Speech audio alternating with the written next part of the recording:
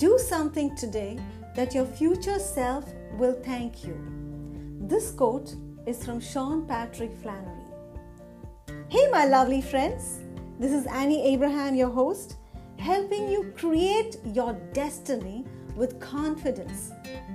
It's my dream that every woman on this planet discover their highest purpose and passion in life. Your journey to freedom starts here, where I will be posting a weekly dose of encouragement every Thursday. And welcome to the Annie Abraham Show. Have you ever asked the question, why me? I've asked this question plenty of times. I know how it feels, and I really understand you.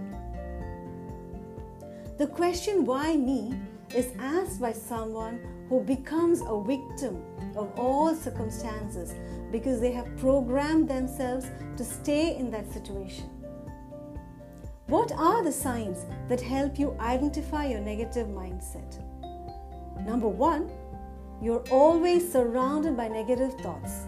For instance, you would say, nothing good will ever happen to me. I told you this would happen. Number two, you keep asking the question why a lot. Why does something bad happen to me? Why does everything bad happen to me? Why can't they let me be? Why can't they understand me? Number three, keep dwelling over things. You keep reliving that experience over and over. You think over that fight you had with your husband, your friend, or your parent. Number four, you have very poor self-esteem. You must have heard, you are your own critic. You always feel like you don't deserve anything good in life. You're not worthy. Number five, you have bitterness and anger within you. You are angry because your neighbor is doing better than you. You're angry that your colleague got that promotion or a bonus. Or how come she gets better things than me? Sounds familiar, right? Sometimes it's very easy to step into a victim mindset. Do you really want to be in bondage for the rest of your life? Are you ready to get rid of this victim mentality? Now, how do you break the shackles of your victim mentality? Number one, do something small that will boost your confidence. Choose a small goal to start with, something that is achievable. Number two, help someone else or be service-minded rather than sympathizing yourself.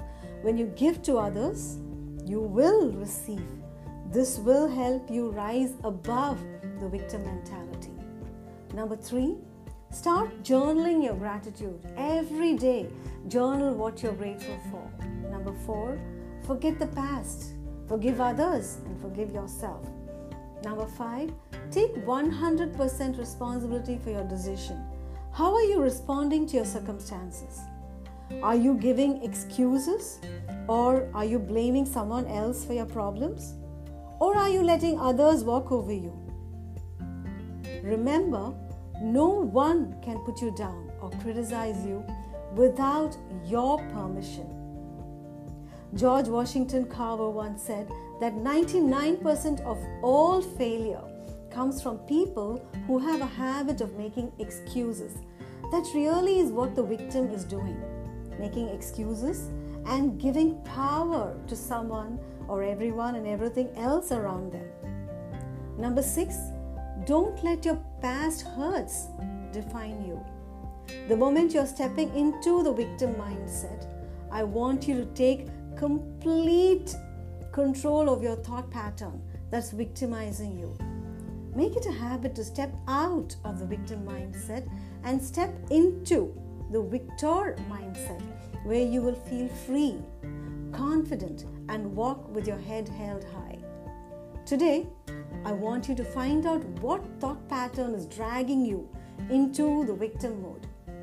I happened to hear these stories from one of Jack Canfield's book. When Howard Schultz was raising money to start Starbucks, Charles Schultz, the founder of Starbucks, was turned down 217 times. If he had given up after 200 rejections, there'd be no other Starbucks. Did you know that Walt Disney was once fired by a newspaper editor for lack of ideas? And he also went bankrupt several times before he built Disney Studios, Disneyland, and later Disney World. Another person who went broke and bankrupt was Henry Ford, who failed and went broke 5 times before he finally succeeded in creating the successful Ford Motor Company. While looking at ourselves as a victim, sometimes we forget we are victorious. Having past victories is a foundation that you can build on. Besides, trouble has an expiration date. Just ponder on that for a moment and create your destiny with confidence. If you like more episodes like this, please subscribe to this podcast and share this episode to someone who needs it, and let's make a difference. I really appreciate and honor you for being here, and thank you. And hey, don't forget, I'm your friend Annie Abraham, cheering you all the way. And next week, join me on my next episode where I will be daring you to take on different 30-day challenges. Bye-bye, a bientôt. See you soon.